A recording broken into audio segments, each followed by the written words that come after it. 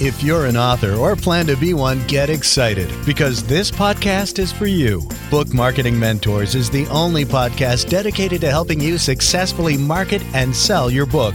If you're ready for empowering conversations with successful marketing mavens, then grab a coffee or tea and listen in to your host, international best-selling author Susan Friedman.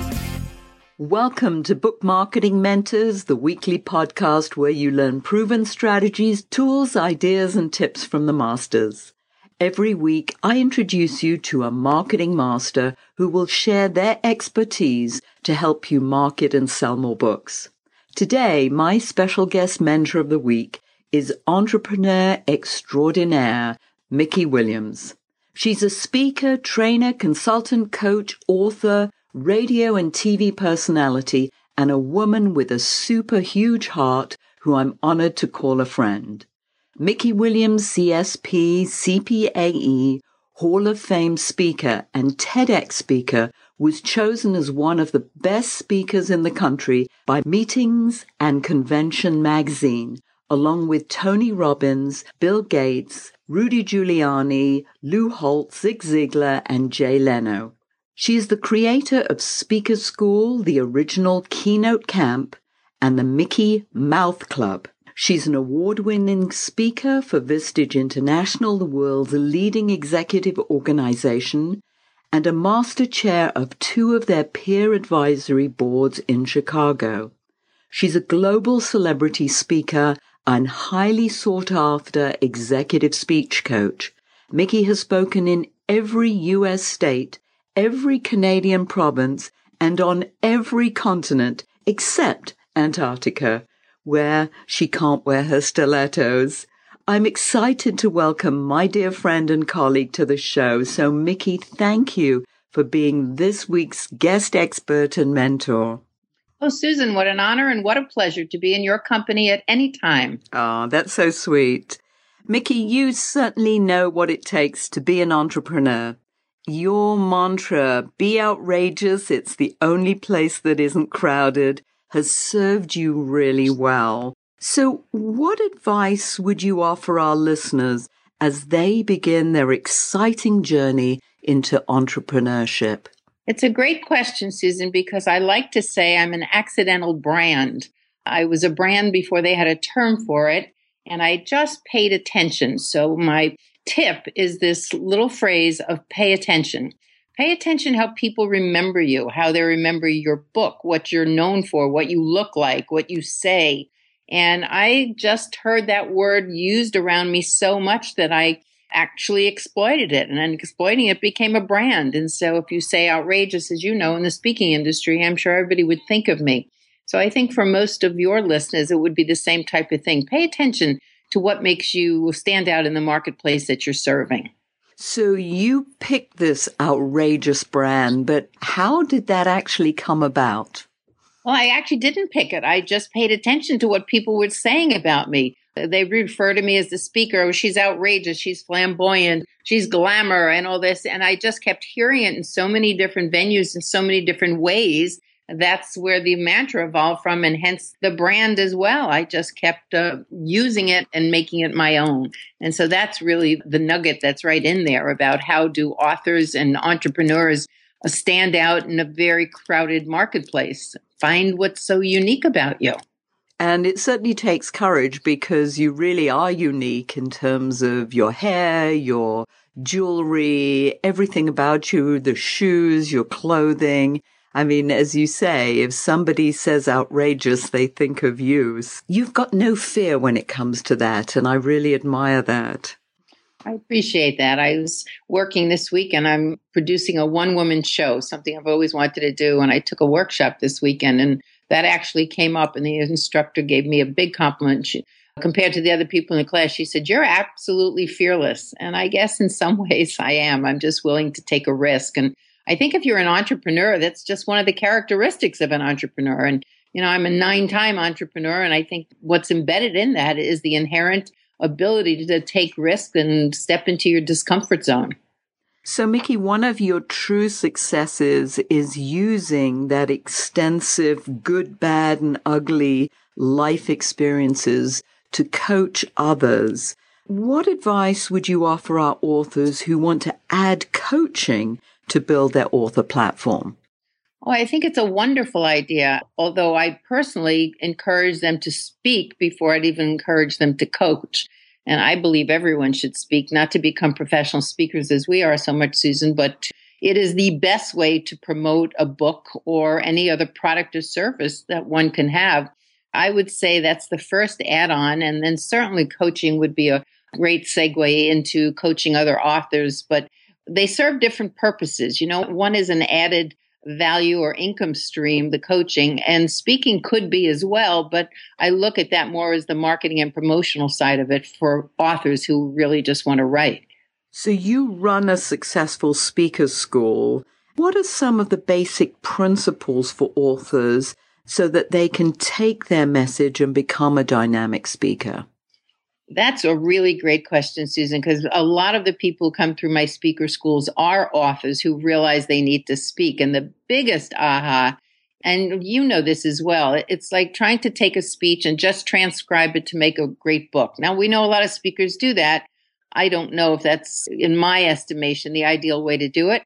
Well, I certainly feel the other way around, that you just can't take a book and verbalize it as it is, because they're two different mediums. One people are reading and one people are, you're using your eyes for, and the other one you're using your ears for. So I think the biggest thing that people get out when they take speaker school, especially authors, is realizing the different platforms that they are and how to use one to promote the other, how to take those nuggets out of the books and turn them into real life stories or something that people will enjoy listening to. Perfect example is I listen to many speakers through my Vistage groups as well as going to NSA, Susan. And I'm always amazed when I'll say, how do you want me to introduce you? And they'll say, read my bio. And I'll say, no, your bio is meant to be read. It's not meant to be said out loud. And they say, what's the difference? And again, this is my bias. I believe there's a distinct difference between a bio and an introduction to someone before they speak. I believe the introduction has to have some entertainment value, some self-effacing humor. It has to humanize you, and people are listening to it. So reading a bio is part of my handout. Giving someone an introduction that someone's going to read out loud has to be a little more entertaining. So I think that's something they need to remember. Especially, when I just introduced you and you talked about the fact that, you can't wear your stilettos in Antarctica. I mean, that's hilarious. And it is, because I know that you love to wear stiletto heels and outrageous shoes, and they don't quite fit in Antarctica. I don't think those penguins go for them. They don't. But, a perfect example, one of the lines in my introduction is, she's lunched in the Israeli desert, shopped in Singapore, pet the kangaroos in Australia. And I use that as an example when I'm teaching people in speaker school. I ask, can you tell the difference between that or someone saying she's spoken in Israel, Singapore, and Australia? One is just very boring. The other one is a mini story. And I am so all about the stories. That's what I'm focusing more than anything.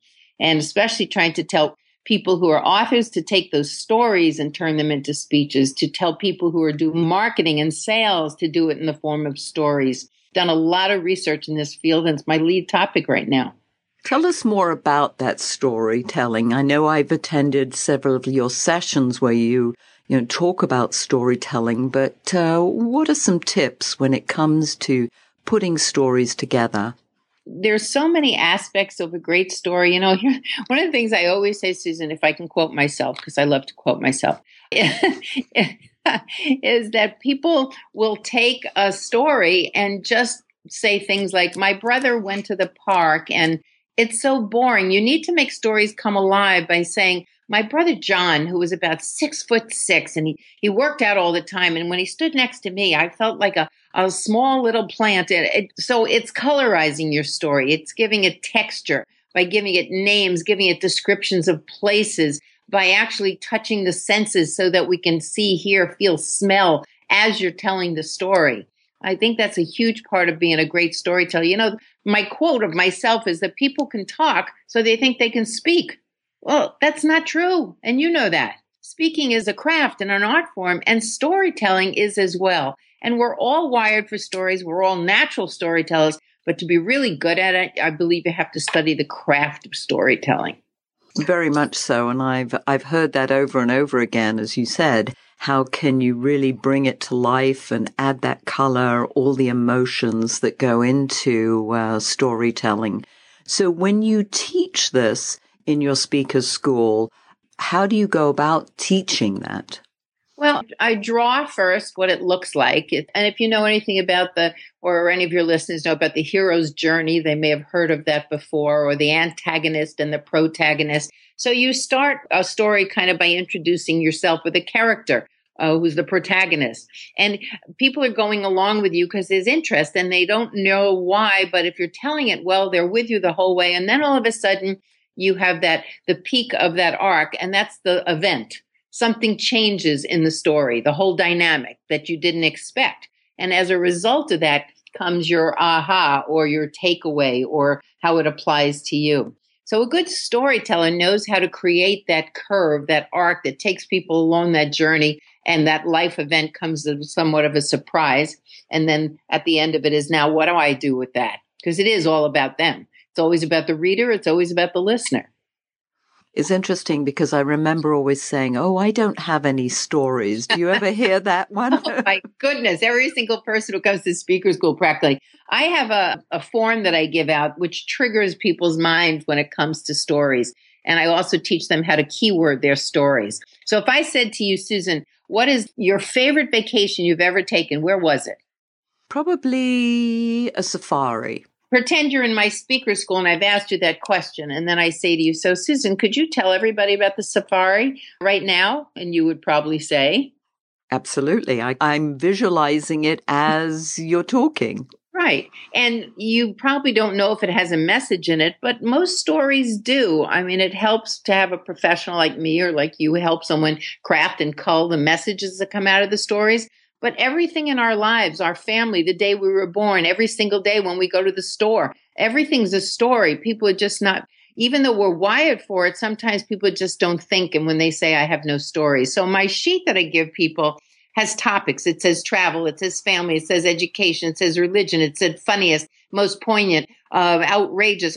So things that just trigger. And all of a sudden when people are reading these keywords, all of a sudden the stories just flow. Oh, right. I remember when my brother at Christmas when I was 5 years old. Oh, I remember the trip we took to South Africa. And the stories just come and they come and they come. And then I teach them how to create a story journal. So you keep collecting them on a daily basis. And then how about the point the story makes? How do you teach people to find that point within the story? You know, for some people, it's very natural. And for some, they have to be trained or taught or learn it. It really depends on how astute you are at culling that. You know, authors have some gifts that speakers don't have and vice versa. And sometimes even in the course of speaker school, or if I'm doing a one-on-one coaching session with someone, or the ideal scenarios like keynote camp. My keynote camp is a 2-day intensive where I work one-on-one with somebody to design their whole speech. And basically what I'm doing on day one is asking a lot of questions and gathering info on these stories. Because if I say to someone, tell me a story and what's the point? First of all, they'll have a hard time coming up with a story and they'll totally freeze when I'll say, what's the point? So I do it in a very conversational way, and I'm gathering all their stories. And also, they've hired me because it's a speech on leadership, or it's a speech on crafting their first job, or whatever it is. So I listen for that, and that's where I pull the stories from, and that's where I pull the messages. I give you a perfect example. I had a gentleman from Philadelphia who came to my Florida home to do keynote camp. He had a choice of Chicago in the winter or Florida. Smart man. We worked that first day and he was like, I have no stories. I can't think of anything. I have to write it out. All of this and things that just goes against me is when I coach someone. So finally I said, Steve, let's go to lunch. So we go to lunch, and he had hired me in the keynote camp to create a speech on leadership that he was going to give to his entire company. And he wanted everybody at every level to take ownership of being a leader, from the managers and all the way up. And the essence of the whole situation with him was, I said, what was the highlight of your year last year? And he said, oh, that's easy. I was at the Boston Marathon when they had the bombing. Really, Steve? Tell me about that. He told me the whole story. And I said, that's your speech. He said, what's my speech? I said, the Boston Marathon. That's your whole speech. He said, I don't get it. I said, Steve, you told me about this person who took charge as soon as the bomb went off. You told me about this other person. I said, so we will make and find all the points of the Boston Marathon story, which you know because you lived. We'll infuse it with some leadership quotes and some leadership metaphors or analogies, and that's what you'll talk on. And you won't have to write it out because you've lived it. And it was the best speech he ever gave in his life. That's fantastic. And as you said, it's just being prompted and to talk to people about certain things that all of a sudden these stories come up and you're like, oh, yes, I do have these stories. So what are some of the biggest mistakes you see entrepreneurs or solopreneurs make? Just by being a solopreneur. I've always been, well, some businesses not so, but for the last 30 years as a professional speaker and a coach, very much a solopreneur. But I have a vast network, and I think that's very important. I like to say that I could probably reach anybody I wanted to reach just from leveraging my network. There's not a topic or an idea or a service that I need that I can't leverage that network. So sometimes I feel like I work in the biggest corporation, and I, me, myself, and I can tap all that. So I would say get out there and make friends and leverage them and leverage the LinkedIns and all the different networks, the social ones you belong to, your professional ones. I think that's a tremendous thing, especially if you work by yourself or you're isolated in some way. That's one of the biggest advantages for me. What other things come to mind as you think about mistakes that you see that your speaker school participants make? Well, one of the other things I'm a really big advocate is, and it's like preaching to the choir with some of your audiences, is I'm a voracious reader. I read a lot on topics that I either speak on or that I know because I'm looking for new ways to look at things, or I'm looking to learn new things. I'm a lifelong learner. And I think in my experience, some people stop that at certain points. I always used to say Baryshnikov continued to take class even when he was the number one dancer in the world. And that's the way I feel. And I feel sometimes people stay too narrow in their niche and don't either read or attend things where they can broaden their scope of experiences, which would help in writing and marketing and business and all of that. And the other big thing that I've always said, and I've run a lot of different businesses. I started as a dancer. I think you knew that. I wasn't a dancer running a business.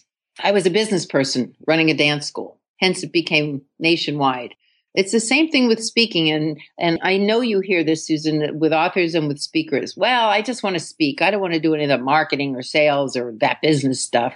But again, I'm not a speaker. I'm a business person who speaks. I'm a business person who coaches. And I'm sure you feel that way. And I think that's a huge mistake a lot of people make. And my attitude is you either learn it, you hire it, or you delegate it. Those are your only three choices. But ignore it is not one of them. That's so important because you're absolutely right. It's all about the business side of it, that you are a business person. And this whole idea of being scared about marketing or selling, I hear that so often. The writers say, oh, I just want to write. That's what I'm good at. Let somebody else do the rest. And as I said, you either learn it, delegate it, or hire it, but ignore it is not one of those choices. And you find that a lot in artistic fields, like writers, like speakers, like dancers. The more creative they are, the more the people, in my experience, want to stay with the part that they love, the creative part, and look at it as the other part as the parts that they don't like. But nowadays, like I said, especially with authors who are writing stories in the context of whatever their books are about, facts tell, stories sell. So take some of your stories and that becomes your marketing. That becomes your sales. I mean, part of my big audience nowadays is training salespeople on how to tell the stories of the company and the product and service instead of dumping data on everybody. And if you have data, I respect that, but you've got to cushion it in a story so it becomes more palatable. So I don't think authors and speakers or coaches are very different in that regard, Susan. So as you've grown all these different businesses, what's maybe one of the toughest lessons you had to learn in this growth process? Part of it is, and I think we touched on a little bit, that even though you're alone, you shouldn't be. I always hired an assistant from the day I started, and I listen to people all the time saying, I can't afford it, I can't afford it. And I don't buy that because you have to look at your own talent and creativity. Should I be filing things, or should I be cleaning this, or should I be creating? So I always believe, it was like early on when we had data entry, and I'm standing there doing data entry. And then one day I'm thinking, really? Is this the best use of my time? So I think one of the mistakes people make early on is saying, I can't afford to have an assistant. I don't think you cannot afford to have an assistant, no matter when you are or where you are in the process. So you can clearly delineate what your talents are and what you should be doing, because that'll expedite your success. I totally believe that. And I don't have a lot of patience, so I don't want to take years to reach whatever I want to reach. Unfortunately, I was one of those people who said I can't afford it, and I ended up doing everything myself. And as you know, you don't get very far doing things that you shouldn't be doing. No, you slow down your own progress and your own success. I mean, everybody will get there organically, but to get there exponentially, you have to realize what you're good at. What's the best way for our listeners to contact you if they want more information? Well, you can go to MikkiWilliams.com. If it doesn't scare you, that's good.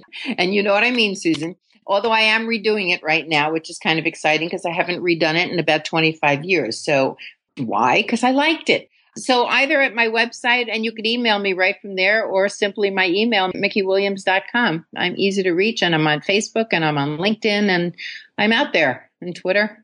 You certainly are.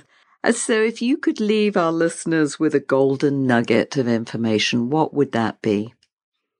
Figure out what makes you unique and then exploit the heck out of it. Because it's a very crowded marketplace out there for speakers, for authors, for coaches. Find your USP, your unique selling proposition, and then just exploit the heck out of it. That goes back to your mantra, be outrageous. It's the only place that isn't crowded. I love that. The advice too. Find your outrageous, find your freaky, find whatever you want to call it, but everybody's got it in them. It just looks different for different people. So thank you. Thank you, Mikki, for sharing your expertise. And thank you all for taking precious time out of your day to listen to this interview. And I sincerely hope that it sparks some ideas you can use to sell more books. Here's wishing you much book marketing success. The time is now to take action and finally build your book-selling empire. And the great news is that Susan is here to help you. Visit bookmarketingmentors.com and sign up for a free 15-minute book marketing strategy session with Susan. She'll help you discover your first steps to marketing and selling your book. Only those who take action are rewarded, so visit bookmarketingmentors.com, and we'll see you again next week.